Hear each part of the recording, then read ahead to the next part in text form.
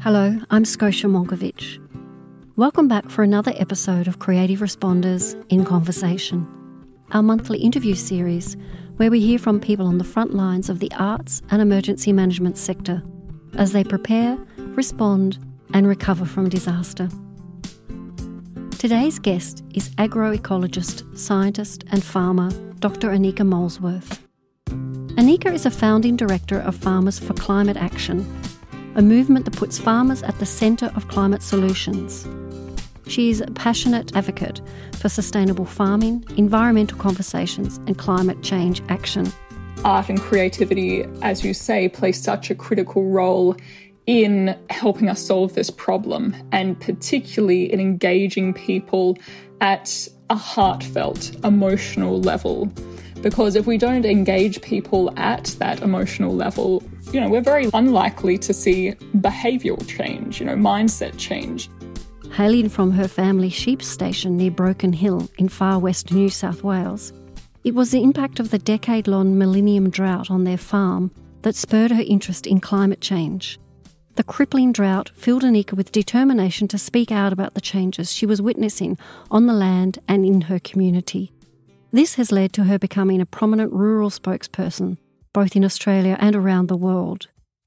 In her new book, Our Sunburned Country, Anika details her personal story alongside a courageous and optimistic vision for the future of agriculture. I hope you enjoy my conversation with creative responder Anika Molesworth. Well, welcome to Creative Responders, Anika. Thanks for joining us. We're pretty pleased that we could speak to you in our final conversation for 2021. I'm here in Meanjin, Brisbane, on Yagara Turrbal country. Where are you joining us today? So I'm calling in from far western New South Wales, from the beautiful Williakali country, and it's a pleasure to be here with you. So congratulations on the release of your book, Our Sunburned Country. I've been reading it over the past month. It's such a wonderful, powerful articulation of the global challenges of climate change, framed in such a personal way through your own stories of your family's farm in Broken Hill. So there's a lot we wanted to talk about with you today, but can we start maybe with the point you raised in the book about the agricultural sector being the first to fully experience the impacts of climate change, and how radical evolution in food production is one of the biggest ways that we can mitigate the effects of climate change. And I wanted to ask you about the importance of telling the story of climate change from the perspective of farmers.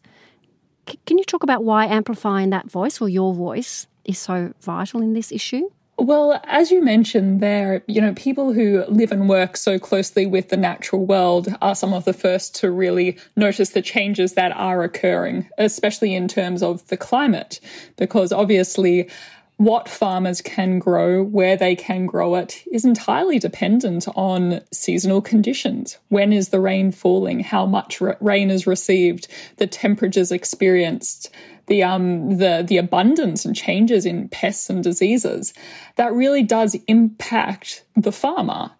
And so we are noticing a growing voice coming out of the farming sector at the moment, sort of a voice of concern, because these people who live and work so closely with nature are saying, well, we're noticing changes. It's not only affecting our businesses, our productivity and profitability, it's impacting our culture. It's impacting the social fabric of rural communities.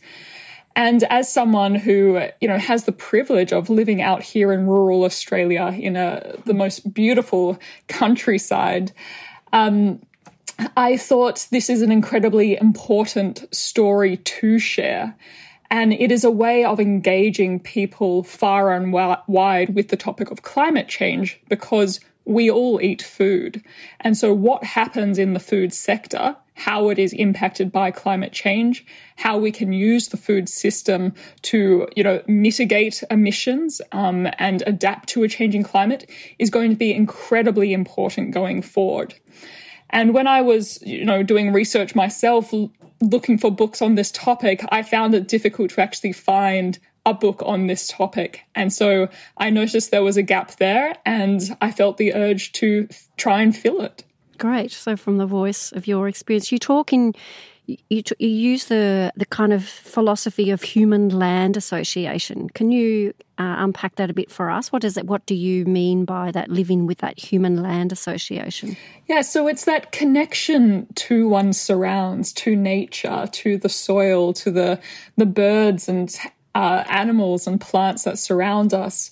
And when you have the privilege of growing food, you see how connected people are with the natural world. You are literally, putting seeds into the ground or raising livestock. You understand the importance of water, of nutrients. You understand how that produce, that plant or animal, is then consumed by a person and actually gives them, the nutrients needed to function, to have good well-being. And so it's a very, a deep understanding of that interconnection that humans have with the natural world. And with that connection, we bear a great responsibility to look after the balance and look after the system to make sure we're not disrupting it and degrading it in a way that would actually negatively influence us, people. It's about that layering of relationship. What does true relationship mean? Yeah, absolutely. And there are, many people I can look at in the rural sector who really exemplify that connection to the land. And of course, we notice it most, significantly when we talk with traditional owners here in Australia, because they have had, tens of thousands of years of connection to landscape, knowledge of food production, knowledge of community stability and how that is related to the ability to harvest food and collect foods. And I think, nowadays there is a lot of, loss of sense of connection to place. Many people don't feel that sense of belonging to a location, that sense of, responsibility to look after that natural environment that surrounds them. And I think that's an incredible shame and something that we need to work harder at overcoming, because when we do feel connected to a place, when we do feel a sense of belonging to look after it, we, that care and that compassion actually drives our actions. And so that's something that I really hope to engender and talk about in this book. Well, the cultural indicators of well-being talk about place and identity being the key core components of how you find your strength, which call that resilience or otherwise. These words are getting tossed around so much now, aren't they, Anika, in terms of how we understand them or how we unpack them or what do we mean by them, this notion of resilience, so many definitions or ways that people have used it appropriately or otherwise. Yeah, absolutely. And yeah, as you say, different people have different interpretations and definitions of the word resilience, but it is not only sort of, bouncing back to one's position after, an event which has shaken our foundations, but, how do we bounce forward? How do we do things better? How do we regenerate landscapes and food systems? Not talking in the language of, just conserving or sustaining a particular state, but how do we do better than we have before?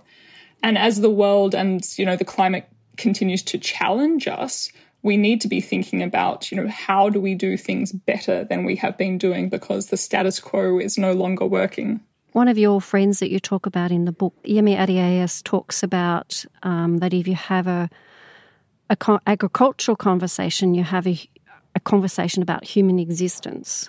And that's kind of what you're saying in terms of how you see the interrelationship occurring between our actions, the actions of our food production, and the way that it then impacts on the world around us. Absolutely. I mean, so often we seem to think of the world in such a fragmented manner that, food production's over here with farmers, the climate and environment's somewhere over there, and what we buy from the supermarket, there's no relation to that farming system or that climate system.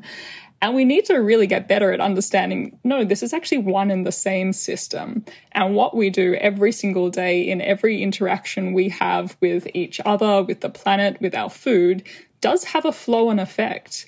And Yemi describes that interaction, very beautifully. And as you say, talks about food in the language of humanity.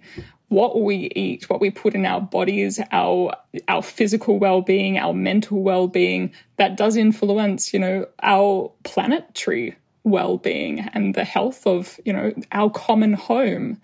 And so we really need to look after the planet if we're going to have any success in looking after ourselves. Yeah, and I suppose that's the connection to this world of disaster management that we are sort of working in and with.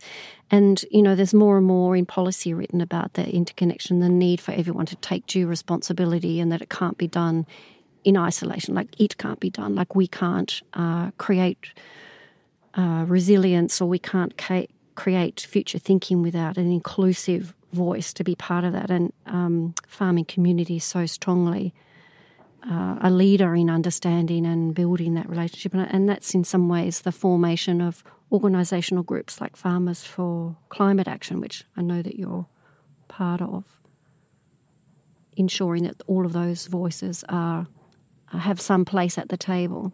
Absolutely. We absolutely need diversity in these conversations, because we don't learn by talking to ourselves in the mirror. We learn by talking with different people who think differently and do differently. And we need to absolutely amplify and encourage voices that have been suppressed or oppressed for way too long and have not been included in these conversations of where we are going and what solutions do we need to implement. So here in Australia, farmers make up less than 1% of the population. And so often when we're reading articles in the media about what's happening in the farming community, of agricultural policies, they're not actually conversations involving the farmers, which I find bizarre. And so we need to encourage people from the rural sector, and it's not just farmers, of course, to be involved. And we need to really look at, well, how do we help them be involved? How do we improve, telecommunication systems so they can attend conferences and be part of policymaking meetings? How can we nurture and develop the capacity of people in rural communities so they feel, wanted and needed and respected to have their voices heard?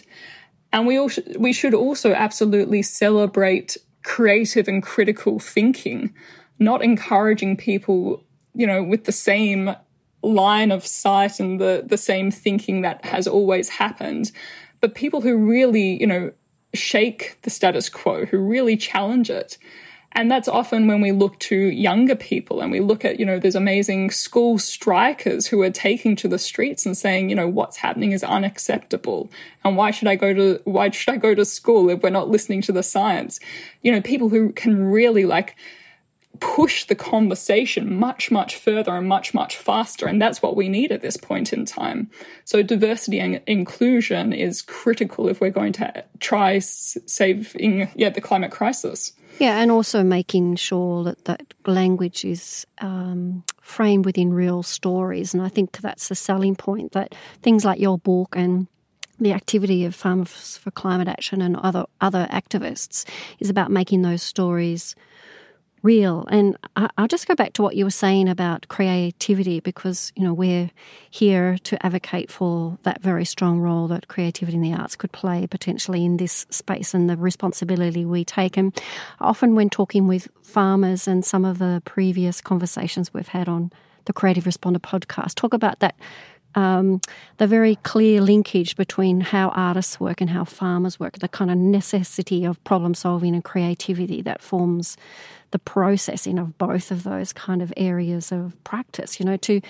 To be a survivor as a farm, you have to be creative in the way that you're engaging with the ongoing daily issues that you live with, and also the new, looking for new ways and new perspectives of how you might engage with the world that you're holding.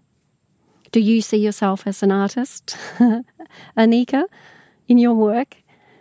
Well, I do see farming as a kind of an art form, because you are working with this incredible thing, the landscape, the climate, the human system, and you understand how these things have this interrelationship and they bounce off each other, and, the way one thing, is amplified or, is detracted influences other things around it. So, I do think of it as a kind of an art form, actually producing food and fibres. But I also think art and creativity, as you say, play such a critical role in helping us solve this problem, and particularly in engaging people at a heartfelt, emotional level. Because if we don't engage people at that emotional level, we're very unlikely to see behavioural change, mindset change. So by using creative mediums and platforms, even, social media channels where we can share photos and videos and stories much more easily and readily and widespread, across the world, people can see these things instantaneously and connect with someone's story. I think it's brilliant. And as more rural people are able to engage, even just, at a basic electronic communications tech level, that's brilliant. Because, for instance, I can go out in the paddock and I can see, an incredible central bearded dragon, scuttling along the sand, and I can take a video of that and I can share it instantly to, social media, and people can engage and go, wow, with me. And I can then follow that conversation with, talking about this species. Yeah, and that's something about the way that there's quite a poetics in how you frame your landscape, Anika, that really pulls in. And you do mention love in your book, and I think love is such a strong element that we choose not to talk about so very much. So it was beautiful to see that you bring that to the fore in the way that you write about not only love of country, but love of process, and how we need to engage that in terms of it being the basis for resilient lifestyles. Yeah, well, I've often, reflected on why I am so, concerned about climate change, why I advocate so loudly about the need to create, the best possible world. And it comes back to very much an elemental level of, I really love this place. Like, I am so in love with this landscape. I love that I can live here with my family, and I get such a sense of joy and peace when I walk out, at sunset and I see the galahs in the trees, and the dogs are running ahead of us, and I'm having conversation with my husband or my parents. And it's that amazing, ecosystem setting that I find myself in that I want to protect. I want to preserve that. I want to make sure that that is never damaged or degraded. And I know it is in the path of danger because of climate change. So that's what drives me to do as much as I can in this area. Yeah, and it's a pretty big, often talking again in that notion of understanding the impact and the science, how big a issue that we face. You talked in your book about how moving it was to be in Paris at that historic moment that the Paris Agreement was signed at the UN Climate Change Conference in 2015. And you described it as a triumph of hope and unity, and a shining example of how the world can come together to address this deeply shared problem. But how are you feeling now about the level of international cooperation in light of the most recent climate conference in Glasgow, and in the way that the agricultural sector is being positioned to discuss actions around this solution that we're all searching for? I still look back at the Paris Agreement and how it was signed and how the world came together as such an incredible, moment of hope. Like, that is a moment in history that we will talk about for a long, long time. And we should celebrate that, how people, countries, nations, leaders around the world came together and said that this is an issue that we're going to fight. Fast forward, obviously, we're not moving fast enough. We're not doing enough. Absolutely not. And we can look at, the successes of Glasgow, the most recent COP, and we can also talk about things that weren't achieved, things that didn't happen that absolutely need to happen. And that's why it's so important for us as individuals to keep the pressure on. I mean, this is not a problem that someone else has the responsibility to fix. It is our problem. It is every single person's problem because we're all contributing to it and we're all going to be significantly impacted by it. So I think too often we sort of, point the fingers and say, someone should do something about this, but we actually need to look at ourselves and our own responsibility and take accountability. And do as much as we can in our own space. And when we look at that, sphere of influence that each of us can have, that's where one can actually start to feel quite energized and realize, well, I can do things. And if everyone does something, that adds up. That ripple effect becomes a tidal wave of positive action. And that's what we absolutely need right now. So, it was beautiful call to arms that you had in your book about what you can do today, what you can do this week, what you can do this month. It's true. We don't have to be drowned. We can take steps forward. And I think that's hopeful thinking. And I think that's where the creative spirit can help, because creative processes push you into your thinking brain and your capacity to see future beyond the immediacy. And we so much need that right now, don't we?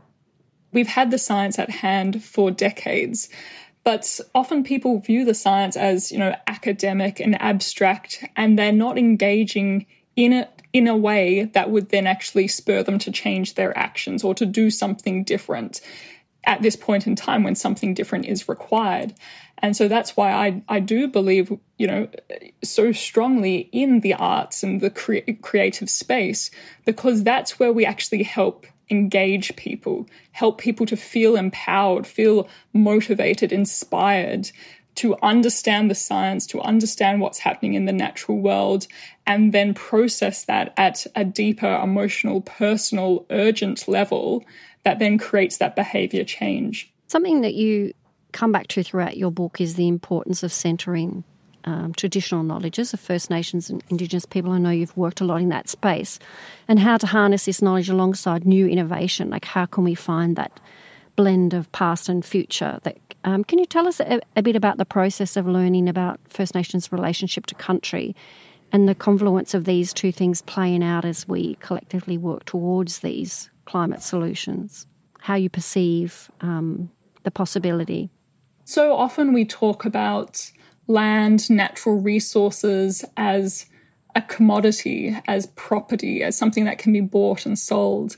And so often when we actually talk with traditional owners, they talk about it in a language of culture, of spiritual value, of, a place, a family place, the story that is tied there to the landscape, the lessons that can be learnt from that place that can guide us going forward.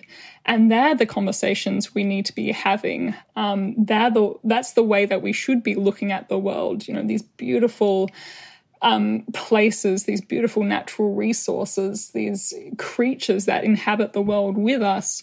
We really shouldn't think as something that can be consumed or used or exploited, but, life form and life-giving substances that we need to live alongside of and live amongst. Someone once said to me that, history doesn't tell us where to go, but it offers a hand on the shoulder. It gives us advice. It gives us knowledge that we then can choose to use to look, what is the best pathways to move forward. And I think that's a very beautiful description of how we can use, what we have learned over history as that guiding hand on our shoulder, a chance to use knowledge and skills for better. That's a beautiful analogy, isn't it?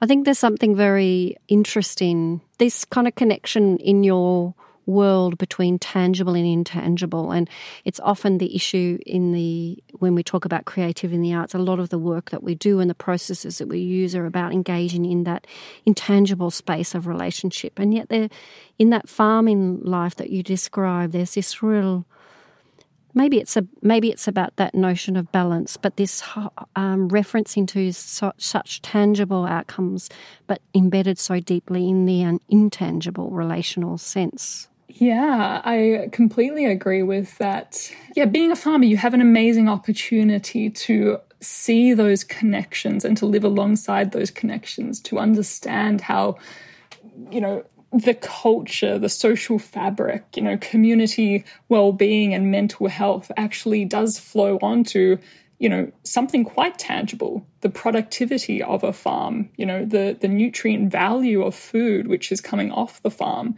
the profitability, how much money is ending in the farmer's pocket versus not.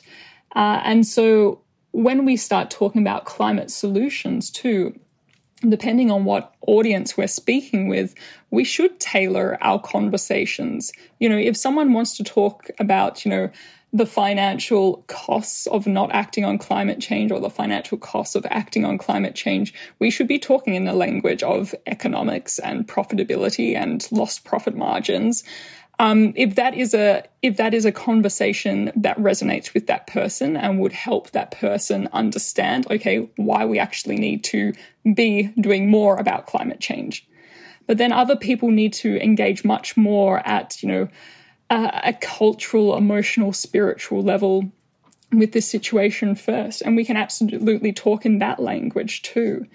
I think this goes back to our conversation about diversity and why we need such a diverse group of people involved, and a diverse voice involved. So we actually are covering all bases and connecting with a whole range of people on this issue so we can move all sectors of society, all, sectors of the economy forward together so we don't actually end up leaving anyone behind. Yeah, so we need to talk about ethics and love within the context of economic development. We can't disconnect that relationship, otherwise it breeds lack of resilience, actually. Like you talk in your book, you need that love to be able to build the tangibility of the farm. Exactly. You talk a lot about that importance of collaboration in your book and how we need to bring these diverse ranges of voices to the table to achieve transformative change, not just about slow plod, but how do we look at new paradigms and look at new ways of how we do that. And I think there's a lot of people who write about collaboration and the challenge that it holds for us as a human species, people like Richard Sennett, etc., say that we need to relearn how to collaborate, because without collaboration we will continue a cycle that is not going to take us into fresh futures. What role can you see that the arts and creative sector playing in supporting the agenda that you have, that Farmers for Climate Action are advocating for? How do you see us in a process of collaboration? You talked a little earlier about showing ways to tell story, but can you see any other options of how we could collaborate more effectively to fight in this space and to draw this agenda and bring people on board in safe and accessible ways? Well, I think farmers have an incredible story to tell, something that is rich and unique on every single farm. It is a story of, interconnection with the land and love and responsibility of our environment. It is a story of community and producing food that goes to nourish people. And then when we look at the arts sector, we see the storytellers, people who can actually paint the pictures, describe the settings and people with words and poetry, who can, translate abstract science into something visually beautiful, something that, strikes people, that, takes them by, a gasp and go, oh my gosh, like, wow, that's what's happening. And so I think there's great opportunity for people in the arts sector and people in the farming sector to connect. I guess one of the problems is there are quite few farmers in Australia, less than 1% of the population I mentioned earlier, and many of them are geographically isolated. They're living in far-flung places across Australia, like myself. And so we do actually need extra effort and time to reach out, to connect, to form friendships, to form trusting, working relationships. As a storyteller, you can trust me because I will carry your story with dignity and respect that it deserves, and I will present it in a way that you think your story should be presented to the world. So I think it comes down, to something very basic of, extending a hand of friendship, offering support, offering services to help amplify someone's voice who hasn't had their voice heard previously.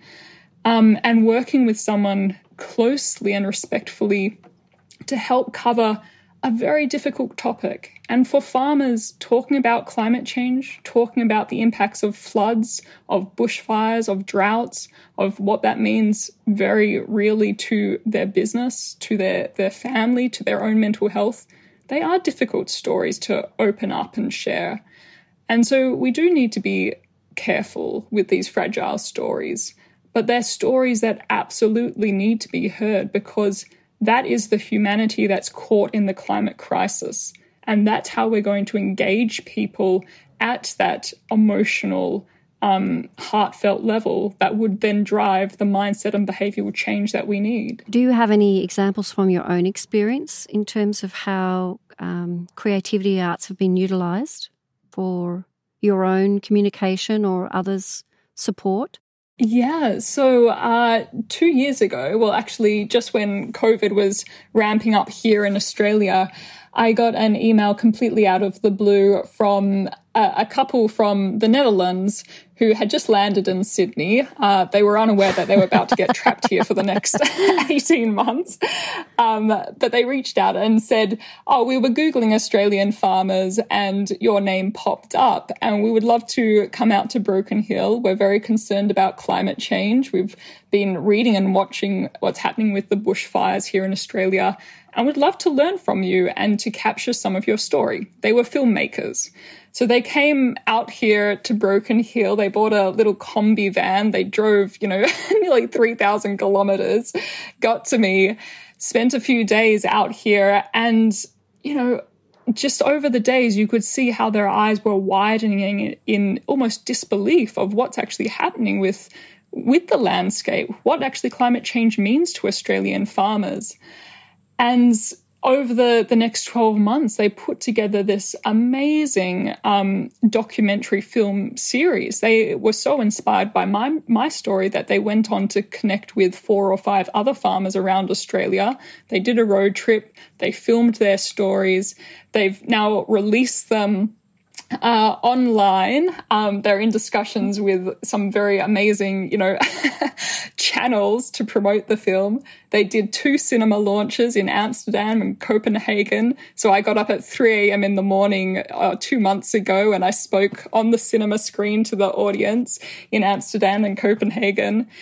And they are just, 2 incredible people who live live on the other side of the world, who want to help share this story, and they're sharing the story, in their home country and with people around the world now. And I feel so incredibly privileged and honoured to be part of that. And I want to work with people like that. And so many other farmers want to work with people like that. What's the name of the documentary? So the documentary is called The Positive Alternative, and it can be viewed on Waterbear, and there's 5 episodes up.